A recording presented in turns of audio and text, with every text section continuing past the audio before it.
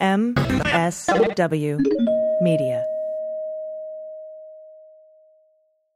Big shout out today to Helix Sleep. Take their 2-minute sleep quiz and they'll match you to a mattress that will give you the best sleep of your life. Helix is offering 20% off all mattress orders and 2 free pillows for listeners.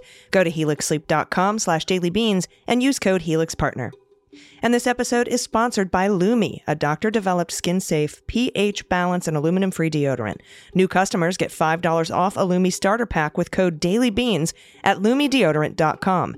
That equates to over 40% off your starter pack when you visit LumiDeodorant.com and use code DailyBeans. News with swearing. Daily Beans, Daily Beans. Daily Beans, Daily Beans. Hello and welcome to the Daily Beans for Monday, October 30th, 2023. Today, Judge Tanya Chutkan has lifted her stay on the Trump limited gag order in D.C. The Lewiston, Maine mass shooter was found dead with 2 apparent self-inflicted gunshot wounds to the head this weekend. Another mass shooting in Miami, killing 2 and injuring 18 others, took place at a crowded Halloween party. More disturbing details emerge about Republican House Speaker Mike Johnson as he decides not to fund Ukraine. The Department of Justice recommends a 10-year sentence for Trump State Department appointee Federico Klein. Donald Trump and all 3 of his adult children are set to testify in the New York Attorney General's civil fraud trial. And an audit is underway into the $19,000 imaginary lectern purchased by Governor Sarah Huckabee Sanders. I'm your host, Allison Gill. Hey everyone, happy Monday. I hope you had a restful weekend. Dana is still traveling. She'll be back with me this week. Thanks for hanging with me in the meantime. Today, I'll be speaking with the amazing Jon Cryer about his new podcast in partnership with Jack Bryan. If you remember, Jack Bryan is the writer and director of the Active Measures documentary, and the podcast is called Lawyers, Guns, and Money, and I can't wait to speak with him about it. I can't wait to speak with him about anything, but I'm really excited about this podcast. Also, we had such a huge positive response last week to John Fugelsang's appearance that I'm happy to announce he'll be joining us for the interview every Friday, starting November 2nd for Fugelsang Fridays, so tell a friend. Also this week, I'll be speaking with a member of the White House National Security Council about the importance of funding Ukraine and the funding plan proposed by President Biden in his Oval Office speech. I'll also be joined by Lee McGowan of the I Am Politics Girl podcast and Brian Tyler Cohen and their efforts in Wisconsin. And I'll be speaking with Capitol Police Officer Harry Dunn about his new book, Standing My Ground. Also, Donald Trump and all 3 of his adult children will be testifying in the New York civil fraud trial between November 1st and November 6th, maybe beyond that, depends on how many days each spend on the stand. And Pete and I are going to cover that on this Wednesday's Cleanup on Aisle 45 podcast, while we also will be having legal analyst for CNN and senior fellow at Brookings, Norm Eisen, with us to discuss the latest in Fulton County. When do I sleep? Also, breaking news just out right this second as I sat down to record this show, Judge Tanya Chutkan has lifted the temporary stay on her limited gag order on Donald Trump in the D.C. case that Jack Smith brought. Now, we don't have that filing yet. Pacer is down. I'm following Kyle Cheney and some others on Twitter for when that comes out. And of course, you know that Andy and I will cover it on the next episode of Jack. But there is a new episode of Jack out right now you can listen to. And we discuss the filings for, that came over the past few days in the past week or so in that particular matter for the limited gag order. So we'll be looking forward to talking about her lifting the gag order and reading her decision soon. Also, over the weekend, Steve Pearson from the How We Win podcast and I set up a fund for MSW Media to raise money for the Democratic opponents of the 18 quote-unquote moderate Republicans that voted for Mike Johnson that represent districts won by Biden in 2020. There's a link in the show notes to donate, even if it's just $1. If we can get everybody listening to pitch in $1, we will be so much closer to our goal. You can really help us flip the House and send a message that we, the voters, will not stand for election-denying Christo-fascist bigots in government. So head to swingleft.org/fundraise/howwewin2024. Every tiny little bit helps. We have to flip the House so that these seditionists aren't in control on January 6, 2025. And just over the weekend, by the way, on the soft launch on a tweet or two, We've managed to raise nearly $30,000 for this fund. So thanks to all who have chipped in. Again, that's swingleft.org/fundraise/howwewin2024, or click the link in the show notes. Finally, this episode is dedicated to the memory of Matthew Perry. He was an incredible light in the world for so many, funny, witty, and just so giving of himself. May his memory bring laughter and comfort to all of us for years to come. All right, everybody, we have a lot of news to get to, so let's hit the hot notes. Hot notes. First up, from NBC, the 40-year-old firearms instructor suspected of killing 18 people Wednesday at two businesses in Lewiston, Maine, was found dead on Friday, according to officials. Robert Card's body was found near Androscoggin River. That's in Lisbon Falls at about 7:45 p.m. That's according to Maine Public Safety Commissioner Mike Sasuchuk, I believe, or Saschuk is how you pronounce his name. I'm not sure. I apologize if I'm getting that wrong. Quote, he had an apparent self-inflicted gunshot wound, he said to a late-night news conference officially announcing his death. It is unclear when he died, he said, and officials didn't provide an exact location, although we did learn later it was in an overflow lot of a place where he used to work. Leo Madden, a former executive at Maine Recycling in Lisbon Falls, said Card had worked at that facility, but couldn't say whether he'd been recently fired or had left on his own. Close relatives and loved ones of the victims and the shooter were informed of the news before the news conference. Quote, I just don't want to forget the families that are grieving and will continue to grieve. That's Police Chief David St. Pierre. Card was found dead after a massive manhunt, described earlier as a full-court press for more than 350 law enforcement personnel that were all involved in the search. An arrest warrant had been issued for Card for 8 counts of murder, state police said Thursday morning. The 8 counts were based on the initial identification of 8 of the 18, and the number of counts would have gone up. That was from State Police Colonel William Ross. As of now, all 18 have been identified. And in a related story from CBS, a fight between two groups turned deadly in Tampa when a shooting during a Halloween party resulted in 2 deaths and 18 people hospitalized early Sunday morning. Officers responded to the shooting in Tampa just before 3 a.m. on the 1600 block of East 7th Avenue. That's according to Tampa Police Chief Lee Burkaw during a press conference at the scene. The fight occurred in an area with several bars and clubs, and there were a large number of late-night revelers in the area at the time. Police were not immediately sure if the people involved in the fight were inside any of the bars before the shooting. Video posted online shows people in Halloween costumes drinking and talking on the street when shots rang out, creating a stampede. Some people toppled over metal tables and took cover behind them. Video from the aftermath shows police officers treating several people on the ground. A volley of about a dozen shots rang out, followed by another volley of about 8. One suspect turned himself into police, and investigators believe there were at least 2 shooters involved. Police are still investigating the reason for the fight between the 2 groups. We'll keep you posted. All right, over to NBC. New House Speaker Mike Johnson said Sunday that aid to Israel will be considered on the House floor in a standalone measure this week and expressed confidence it would pass, resisting President Biden's call for Congress to provide a broader package that also includes aid to Ukraine. Also, by the way, incidentally included not just aid to Ukraine and Israel, but the Indo-Pacific and also the border.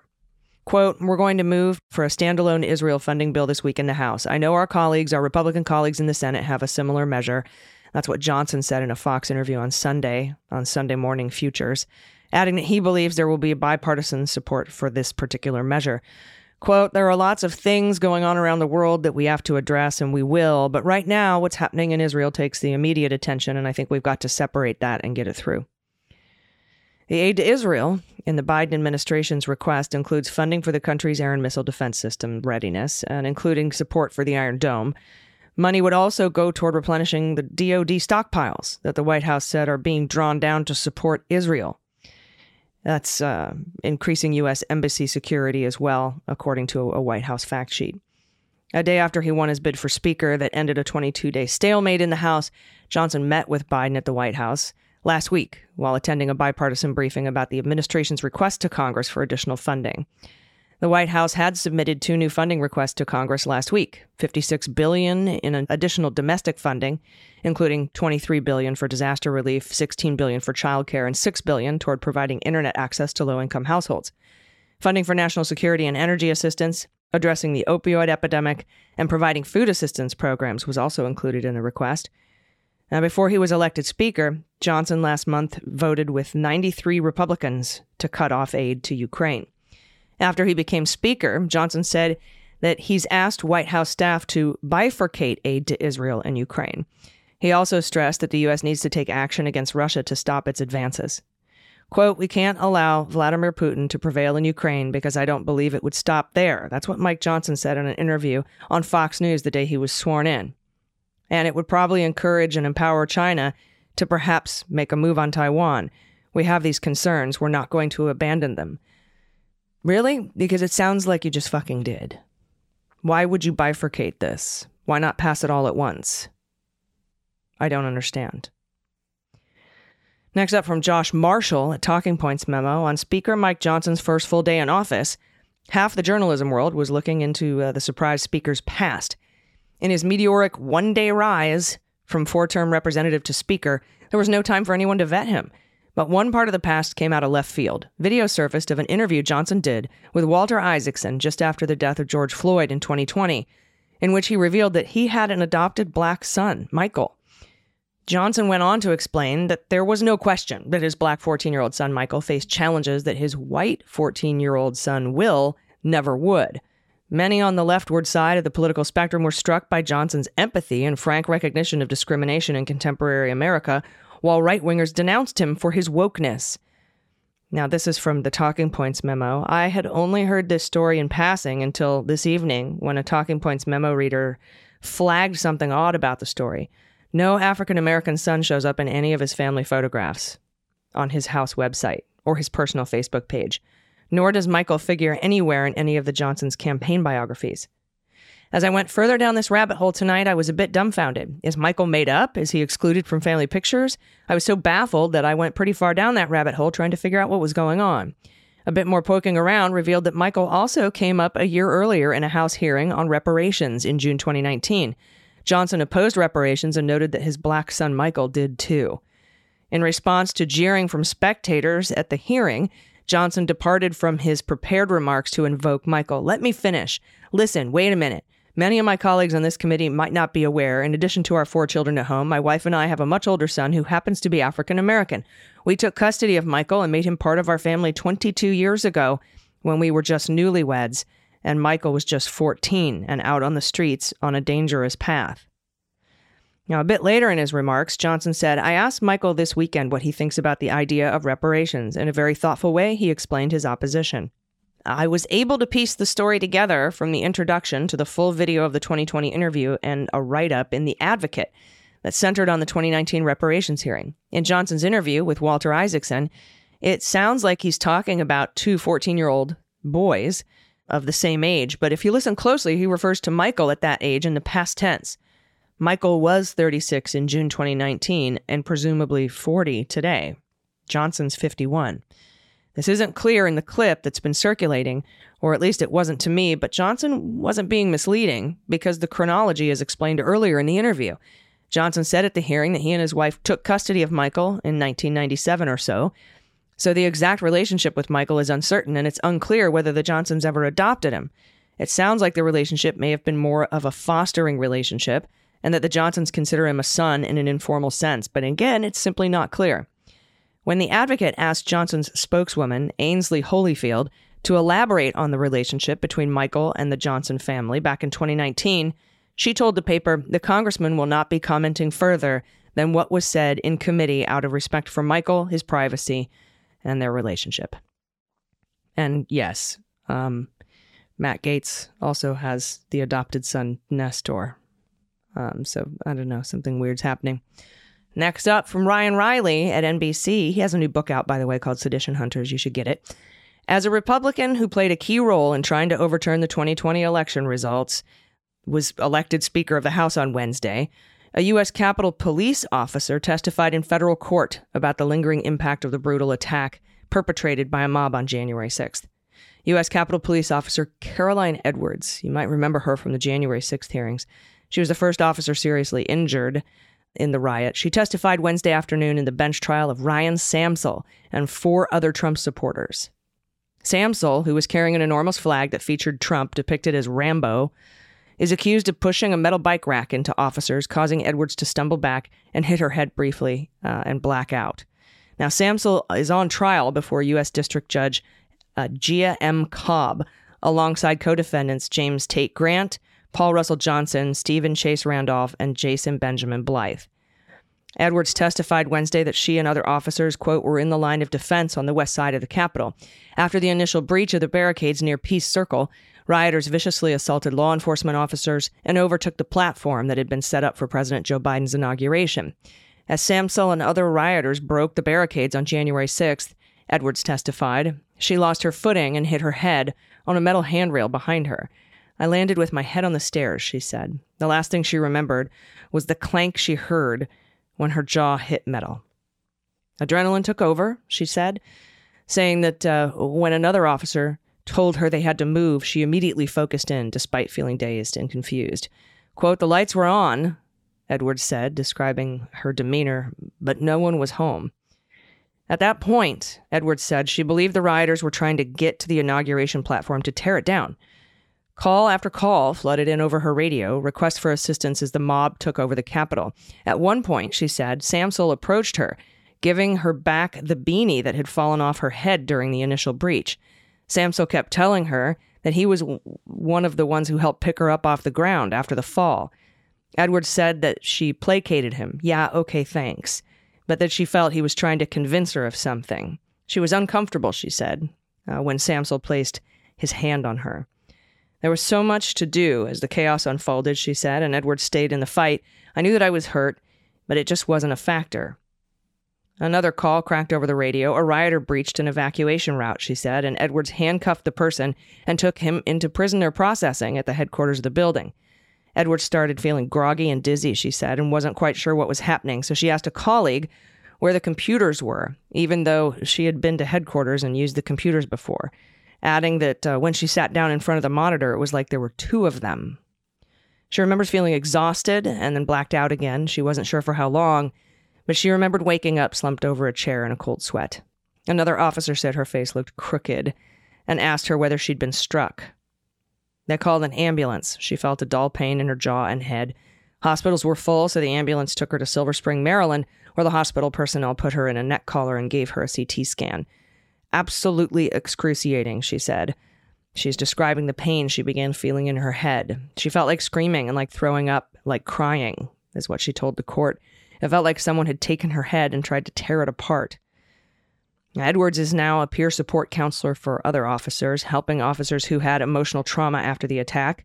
Several officers who served at the Capitol on January 6th have died by suicide, including Jeffrey Smith, who was found to have died in the line of duty because his suicide was a direct result of the assaults he endured on that day.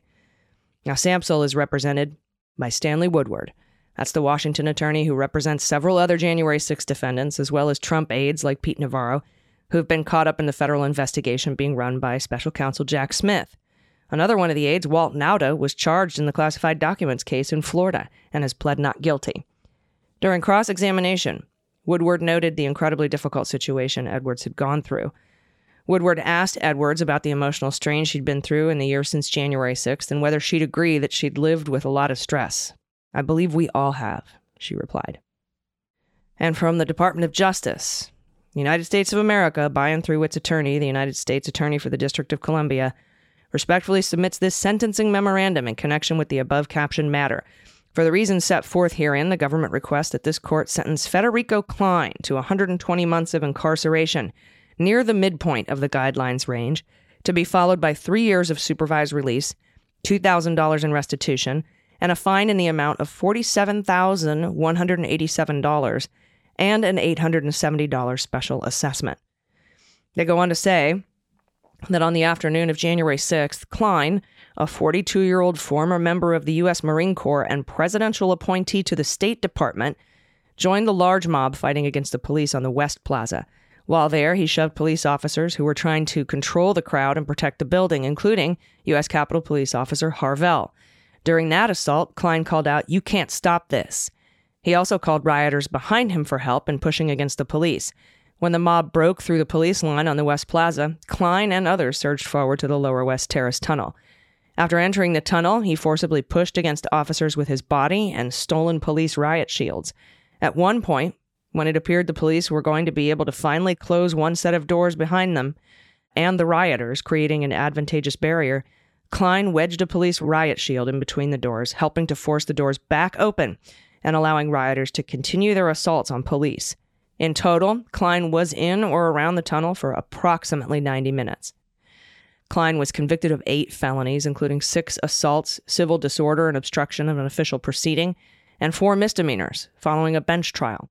The government recommends the court sentence Klein to 120 months, that's 10 years of incarceration, near the midpoint of the advisory guidelines range of 108 to 135 months, which the government submits is the correct guidelines calculation. We'll keep you posted on that sentencing. And from the Associated Press, from targeting Chinese-owned farmland to banning gender-neutral terms like pregnant people from state documents, Arkansas Governor Sarah Huckabee Sanders has rolled out announcements in recent weeks in quick succession, cheered on by her Republican base. The former White House press secretary, known for scaling back regular press briefings in Washington, has also fielded questions from behind a lectern at the state capitol. But it's the lectern she's not using, a $19,000 purchase that's led to an audit and claims her office illegally altered public records, that remains a problem for the first-term governor. That lectern hasn't been seen at Sanders' public events, and the governor's office won't say where it is. But questions about its cost and how its purchase was handled haven't gone away so easily. Sanders has dismissed such questions as manufactured controversy, and even chided reporters for chasing what she called tabloid gossip. But whether it's that or a legitimate matter of public accountability, the lectern purchase has drawn the attention of everyone, from late-night comic Jimmy Kimmel to the New York Times, and it could hamper the governor's effort to emerge in the vanguard of next-generation Republican leaders nationally. Sanders appeared eager to move on and has invoked a strategy familiar to followers of the Trump administration: change the subject and blame the media. But she has helped sustain the story in part by refusing to answer basic questions about the purchase. Where's the lectern now? Who told a governor's employee to add the words "to be reimbursed" to an invoice after the state Republican Party paid for the lectern, which was originally purchased months earlier with a state-issued credit card? And why isn't she using it now, when she makes new announcements? She made a stab at that last question when asked directly why she wasn't using the pricey lectern at recent news conferences. Because I figure if I do, you would talk about nothing else instead of the important actions that we're really actually taking today. Now, an audit approved by an all-Republican legislative panel is underway into the 39-inch tall, wood-paneled blue lectern. The Republican Party of Arkansas reimbursed the state for the purchase on September 14th, and Sanders' office has called the use of a state credit card for a lectern an accounting error.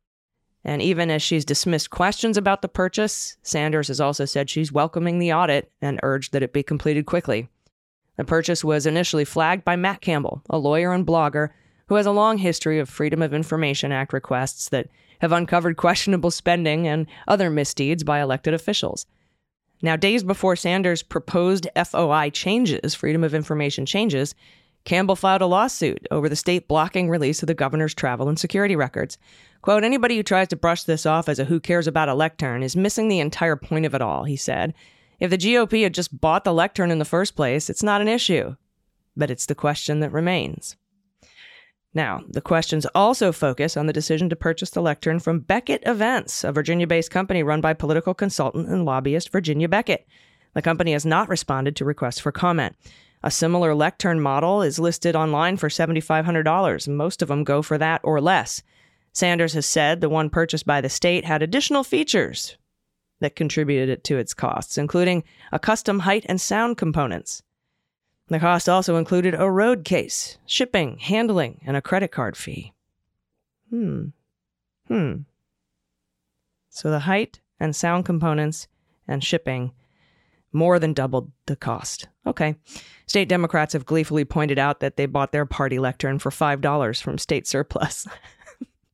More broadly, the purchase has spurred questions about how records are handled. Tom Mars, an attorney who served as head of state police under Sanders' father, former Governor Mike Huckabee, has offered lawmakers the testimony of a client he says has firsthand knowledge of the governor's office interfering with public records requests. That includes a governor's office employee in September adding the undated to-be-reimbursed note to the original June invoice. Sanders' office has said the note was added to reflect the state had been reimbursed.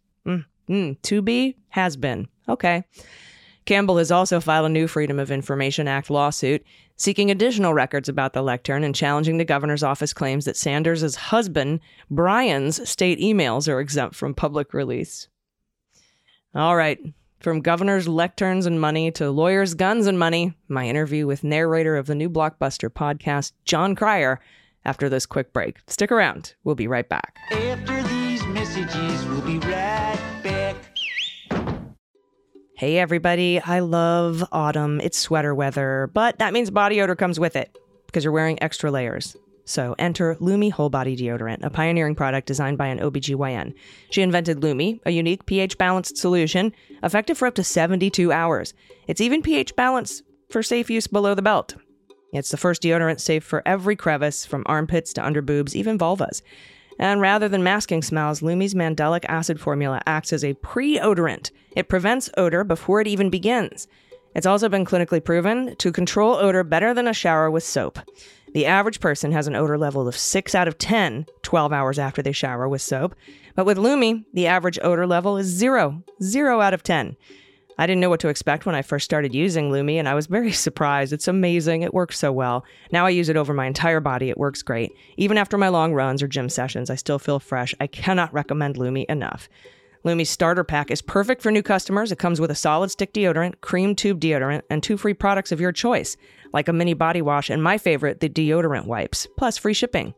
As a special offer for listeners, new customers get $5 off a Lumi starter pack with code DAILYBEANS at LumiDeodorant.com. That equates to over 40% off your starter pack when you visit LumiDeodorant.com and use code DAILYBEANS.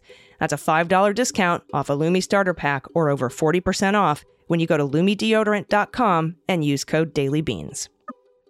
Hey, everybody. Welcome back. I am super excited today, talking to one of my favorite people. You know him as Lex Luthor. You've probably seen him on 2.5 Men. I know him best, and the listeners of this show probably know him best as Ducky Dale from Pretty in Pink. Please welcome Jon Cryer. How's it going? Hey, it's going good. How are you? I'm really well. I'm so excited to talk to you because you're working on a new project, and I really want to hear all about it. Yes. And thankfully, it's not a project that I'm on strike for, so I can talk about it to my heart's content. Woohoo! The project that I'm really jazzed about, and I'm glad that we're going to actually be working together on it in many ways, is a thing called Lawyers, Guns, and Money. It's a podcast that I worked on with a guy named Jack Bryan, who did Active Measures, which I don't know if you remember that documentary. And he came to me telling me that he met a guy who had the craziest story, one of the craziest stories he'd ever heard. And it turns out that it was the reason that the Iran-Contra scandal came to light. And it was such a fascinating and frankly wild story that he said, "Would you want to be a part of it?" And I was, yeah, that I had dim memories of it when I was, because I was I think I was 21. I think Pretty in Pink actually came out right around the time that Iran-Contra broke. I think it was 86. That was February of 86. Well, everybody knows Pretty in Pink was a social commentary on Iran-Contra. Yes, exactly. It was about the White House abuse of power in Central America. It was underlying. It was a metaphor for that. But yeah, you're on your own. You're on your own. Yeah, I could. It works. But now, do you remember much about Iran-Contra? A little bit. But the great thing about this is that it really sparked all those kind of memories from when it was happening. I was pretty young at the time. I was just getting into high school, I believe.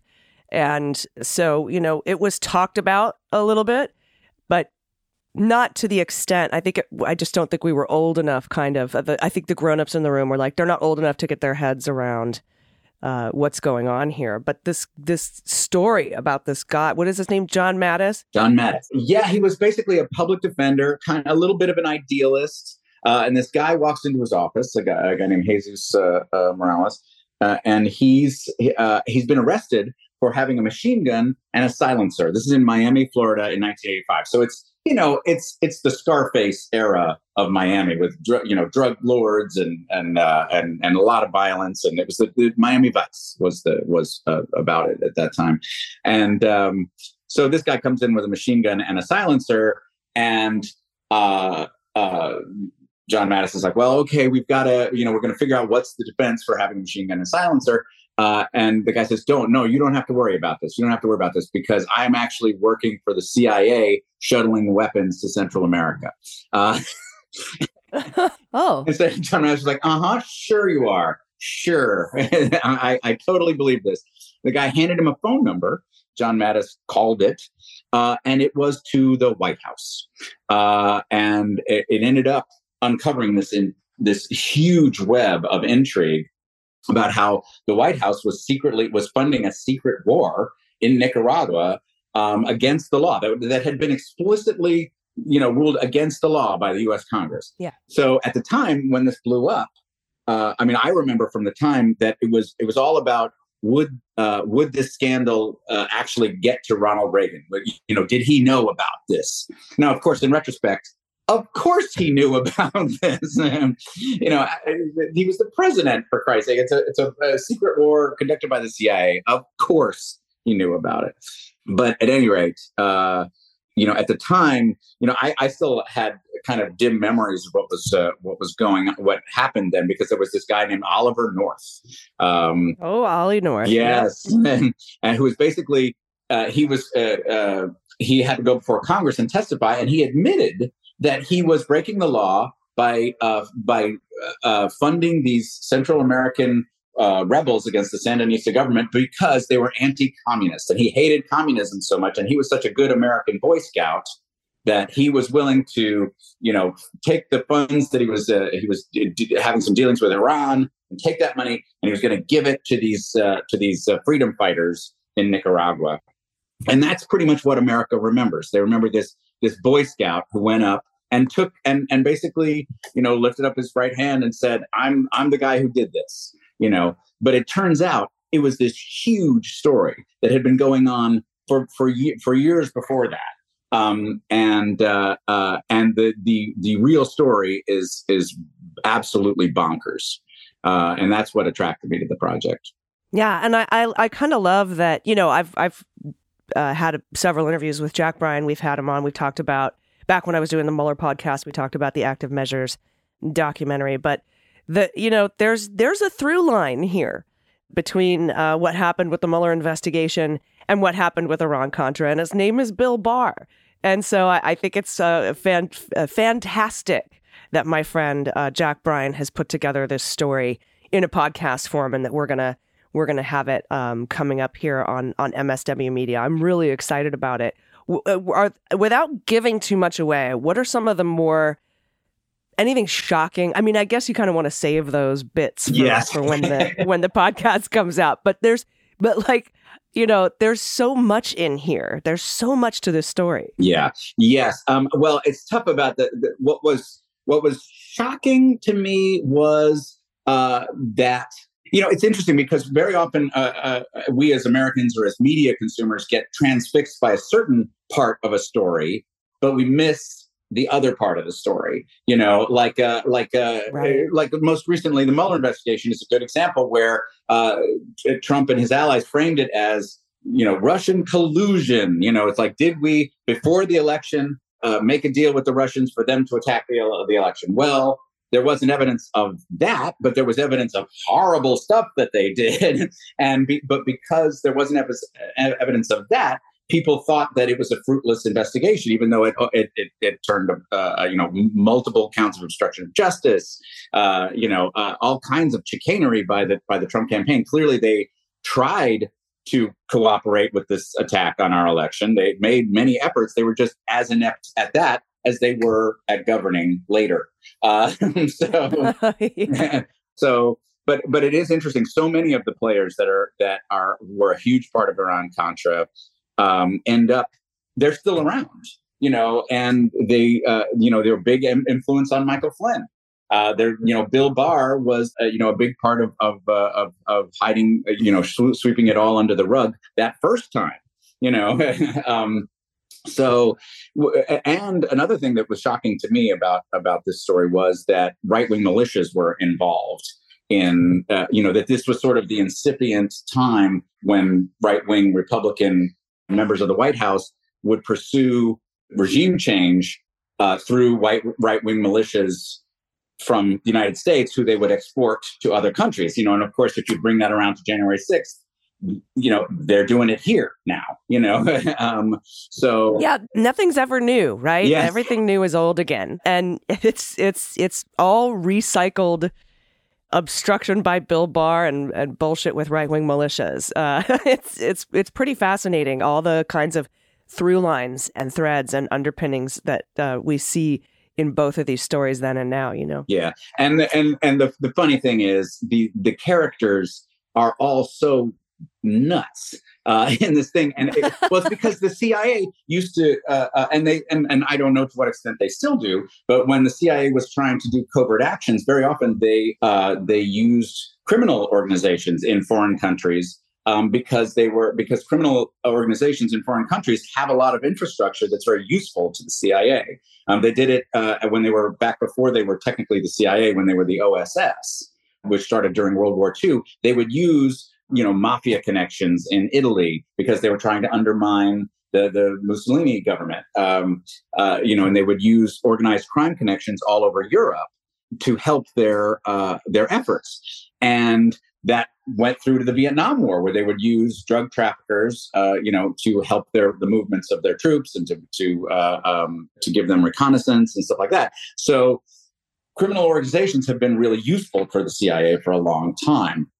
And that was a big shock to me, was understanding exactly how the CIA ends up having to work. To some degree, it's understandable. Certainly was in World War II. But it becomes a much bigger deal when the war itself, when even the end of what they're fighting for isn't legal. That's where they depart from where I depart from understanding what they're doing. Yeah. Yes. And hopefully they depart, but then they don't. Yes. And then we end up doing podcasts. So I'm really looking forward to the launch of this podcast. We're going to be talking about it a lot in the coming weeks. It's going to be coming out in about 4 weeks. The first episode will drop on MSW Media. It's called Lawyers, Guns, and Money. We'll have a trailer up for you so you can go and find and subscribe to that feed so that you'll know when these episodes drop. And I think everybody's really going to enjoy this. I love that you're narrating it. You're one of my favorite actors. So I really appreciate this teaming up of you and my friend Jack to put this together. Any other final thoughts you want anybody to know, anything specific about this, or where people can, find and follow and support you? Well, obviously I'm all over social media, whether you like it or not. But I'm still working on stuff, this story is so much fun, and I think it leads to so many bigger things, and it's a great excuse to teach people the history of the Cold War and how we got here. That's what it's so funny because I often feel like the news seems so crazy. Just every day, there's just a whole new batch of crazy in the news. But what was fun about this story is it made me realize, oh no, that's always been there. Yeah. We just didn't pay as much attention to it. And I do look forward to a time where I can go back to not knowing who the deputy chief of staff is. Yes, that would be wonderful. But today is not that day. No. We just had Prigozhin, who was, who was indicted by Mueller on the top 10 FBI most wanted list, is now not a problem anymore after being assassinated by Putin. And yeah, you're right. It doesn't stop.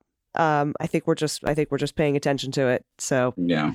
Thank you again. Thanks for taking the time to talk to me. Maybe we'll get to talk again before this thing drops, and I look forward to that. But hopefully, I know you're striking in solidarity, and but maybe we'll have a resolution at some point, and you can get back to work. My fingers are crossed. I want to. I really want to. I know you do. All right. Thank you so much, my friend. We will talk later. All right. Everybody, Thank you. Please stick around. We'll be right back with the good news. Hey everybody, my Helix mattress is more than just a bed. It's a late night refuge where I recharge and dream. It's personalized to exactly the way I sleep, and that makes bedtime my favorite time. You know I love sleep. Now I sleep better than ever, and I can't thank Helix enough. Just go to helixsleep.com/dailybeans, take their 2-minute sleep quiz, and they'll match you to a customized mattress that will give you the best sleep of your life. And you'll get 20% off all mattress orders and 2 free pillows. Now, everyone has a different way of sleeping, and Helix knows this, so they offer a variety of mattress models tailored for specific sleep positions and preferences. They have over 20 unique mattresses at Helix in their lineup, including the award-winning Luxe Collection and their newly released Elite Collection. Plus, they even have options for big and tall sleepers and the little ones, too. The key to finding your perfect fit is that Helix Sleep Quiz. It's an easy way to find the perfect mattress that's designed to complement your body and sleep style.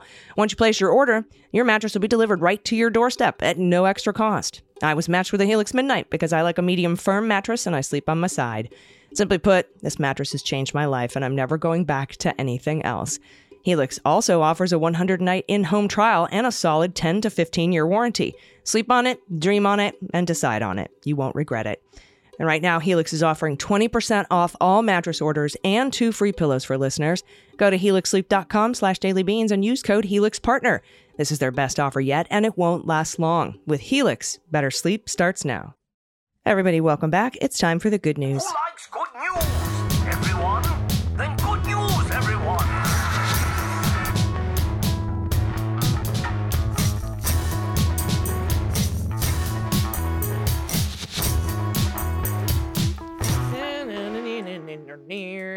Good news. And if you have good news, confessions, corrections, you want to play what I guess what your pet is. It could be a cow, it could be a horse, it could be a dog or a cat. Anything you want to send to me, I'll take a guess. I'll take a stab at it.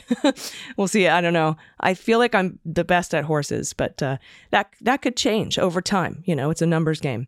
Also, if you have a shout out to a loved one or yourself, tell me what you're doing this week. That's amazing. Or you want to send in your thesis or dissertation titles. I love those. Or a whoopee story, or like blankies or stuffed animals, if you've got one of those in your family, or if you still have yours. I want to hear about it. Also, if you don't have pod pet tax to pay, you can send us an adoptable pet in your area, or give a shout out to a small business that could use some support, or tell us about your small business or your project or what you're making or creating. I'd love to hear about it. Send it all to us at dailybeanspod.com and click on contact. All right, first up from Anonymous, no pronouns. Nothing too exciting, but I started working out every morning. 2 weeks in, and I'm sore but feeling accomplished, and I listen every morning to Daily Beans on my walk. Thanks for the great pod. Pet tax, Keita, Colby, and Bronx, my pumpkin patch. The cats certainly were not happy about this situation. Okay, so they're all wearing pumpkin hats. The dog's like, yup, I love the pumpkin hat. Look at my pumpkin hat. And the cats are like, fuck you. Oh, these are great. What a beautiful little breed you got. Thank you for sending that in. And it is exciting. That is a huge accomplishment. 2 weeks in a row, every day. That's amazing. I'm so proud. All right, next up, I need to get back to every day. Evan J, pronouns he and him. A correction. Love you both, and I listen without fail every day. I'm that guy who talked about his Transformers podcast that I started over a year ago, and thanks to you. I always can speak with confidence about current events, thanks to y'all. On Friday, you had good news about the Willamette River in Portland. It's one of my favorite wineries out there. So keen to put on a shirt the way we remember how to say it correctly. It's Willamette, damn it. It's Willamette, damn it. I got it. Like, damn it, Janet. Willamette. Thank you for everything you do. I'll continue listening every single freaking day. Evan, I hope I can remember that because it looks like it should be Willamette, but it's Willamette. Damn it. And I'll try to remember that. You're wonderful, ladies. You're better than a cup of coffee, but I always have the coffee just in case. It's the best for everyone else around me. Me too, Evan. Also, we had several listeners write in to correct the pronunciation of Willamette. Our editor, Desiree, would like to be on the record as knowing the correct pronunciation, knew the right way, but was helpless to fix it. I'm sorry, Des. Willamette. I'm going to remember, I promise. I'll do my best. Next up from Veronica, pronoun she and her. My running buddy and I love listening to the Beans each morning during our tour of the neighborhood. Neil, named after Neil Caffrey from White Collar because he's so handsome, like Matt Bomer, and definitely plays the long con like Neil, haha, is pictured below for pet tax. He's owned us for about 18 months and is the perfect combination of snuggle buddy and clown. Oh, that's the best. I've included his DNA report for you to double check your what the mutt skills. He's a combo of some pretty easy to guess breeds with a surprise breed thrown in for good measure. Love the post and your breakdown of the craziness we're living through right now. Thanks for all you do. Okay, boxer and lab maybe. Definitely looks like a boxer. Pitty, Staffy, and then thrown in Pomeranian. Here it is. Boxer, Pitbull, Staffy, and Cattle Dog. I got 3 out of 4, y'all. That is like one of the best I've ever done. It was the weird one that I didn't get. Australian Cattle Dog. All righty. And then a little bit of Labrador. There's the other one that I got. Oh, sorry. 4 out of 5 I got right. Thank you for that. He's a beautiful baby. Neil, Orange Peel. If you can tell me what show that's from, Neil, Orange Peel, I'll be very impressed. All right, next up, we have Alyssa, no pronouns. Hey, Queens, oh, the beans. The other day, y'all read a story from a listener about her granny. Call me sis. It was so sweet, and it made me wish I could talk to my grandmas. I thought, since y'all like pictures, and what's cuter than a grandma, I'd share the pictures I have of my grandmas. They're on my wall with the rest of my loved ones who have passed. There's even a baby in one. Me. For Dana. Pet tax of my dogs and cat. The blonde German Shepherd dog is Harley Quinn. The little mutt, want to guess? We only have a guess as well from the vet. Is Dove, more commonly known as Dovey. And the cat is Willow. The grandma's collage, clockwise from top left, is 1-year-old me, my great-grandma Quinn, then 2-year-old me and my grandma Dina, then me after and my great-grandma Brooks, finally grumpy me and my grandma Margaret. I had a grandma Margaret. We called her Grammy. Anyways, thanks so much for the news and the swearing. Y'all make the all too often disheartening news a bit more palatable and less depressing. Thank you. That's the whole reason I'm here, Alyssa. Look at these Grammys. I love it. Oh, there's the grumpy you. I see it. Love it. I love the grandma collage. All right, let's see these doggos. The little one, yeah, it looks like a golden and a lab mixed together. The vet thinks Dovey is a whippet and a lab. Okay, cool. Whippet. I'll take it. Whippet good. Thank you so much for that submission. Beautiful pod pet tax. Next up, Kate, pronoun she and her. Hello, Leguminati. Bo body, banana fana faux fati. Me my mo means beans. Wonderful introduction. I'm here in your good news ears for the first time to shout out my soulmate friend who's fighting the good fight with intelligence, creativity, and humor.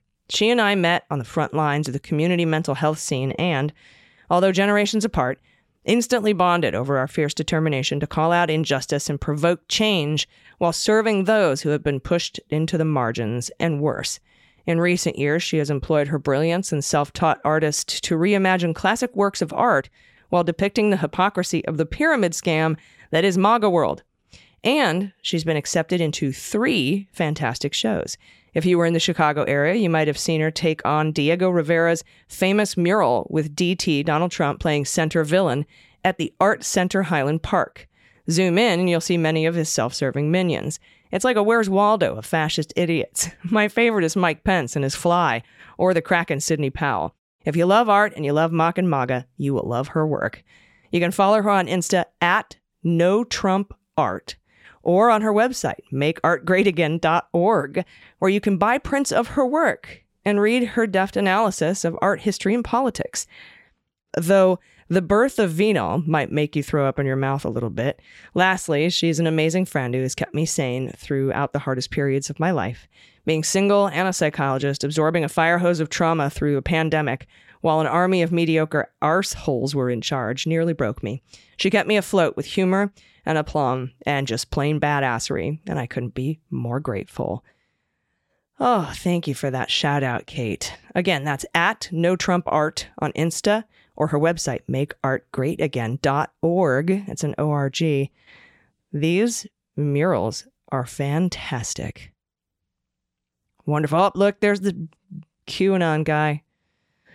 Oh my goodness. These are beautiful. The colors are incredible. Incredible use of color. Thank you so much, Kate, for sharing that. And I believe this is our last submission today, and it comes from Clint B. in Louisiana. Good morning. I've been listening to the Beans for a couple weeks now.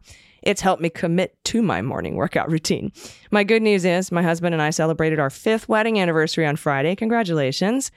That was October 27th. He and I started dating in the summer of 2016. I told him that if we survived a Trump presidency, a global pandemic, an attempted coup, and dangling on the edge of World War III, there is nothing stopping us from making it to 50. We are the proud dads of 2 amazing golden doodles, Tucker and Cooper. They are biological brothers from different litters.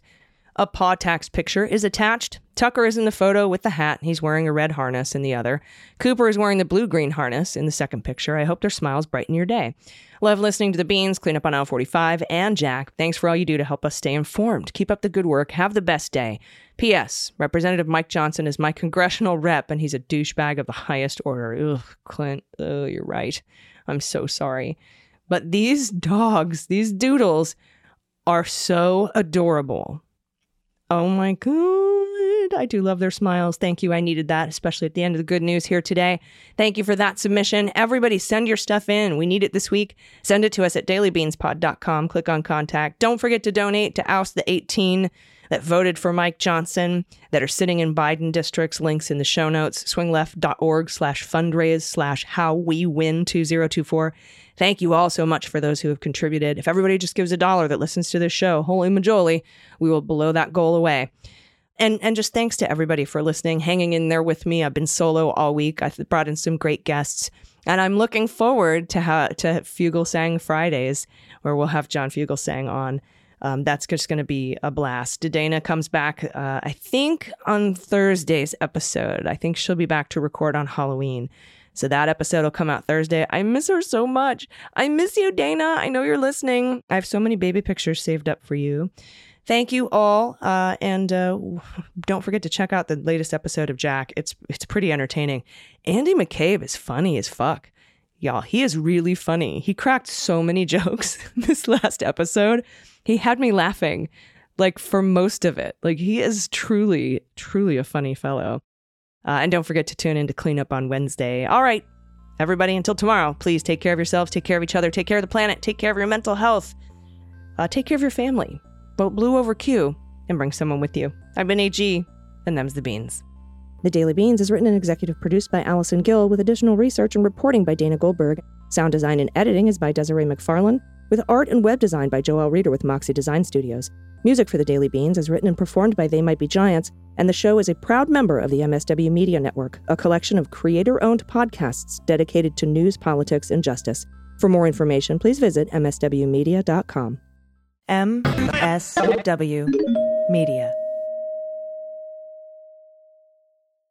Hi, this is Jon Cryer, and I am hosting a new 7-part true crime podcast called Lawyers, Guns, and Money that'll challenge everything you think you know about U.S. covert operations and presidential misconduct.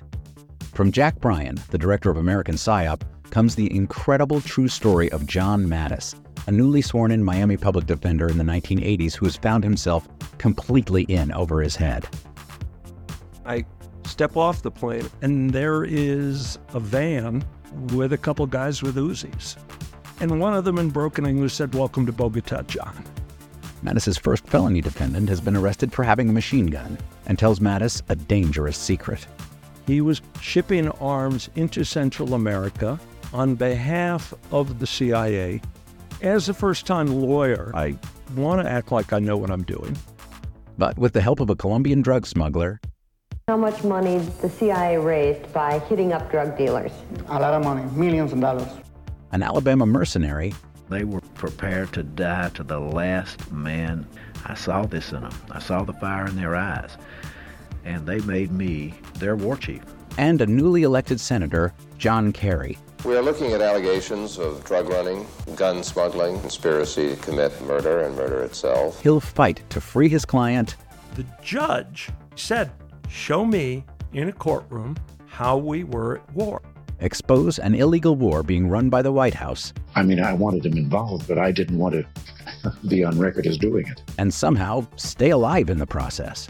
I just escaped a kidnapping by the CIA in Costa Rica. This is Lawyers, Guns, and Money. So you have a man in an Armani suit standing on the bow of a boat with a rocket launcher and says, "If I lose sight of you, I will launch. You will be vaporized." Available everywhere starting October 29th, or get it ad-free and early starting October 22nd at lawyersgunsandmoney.supercast.com.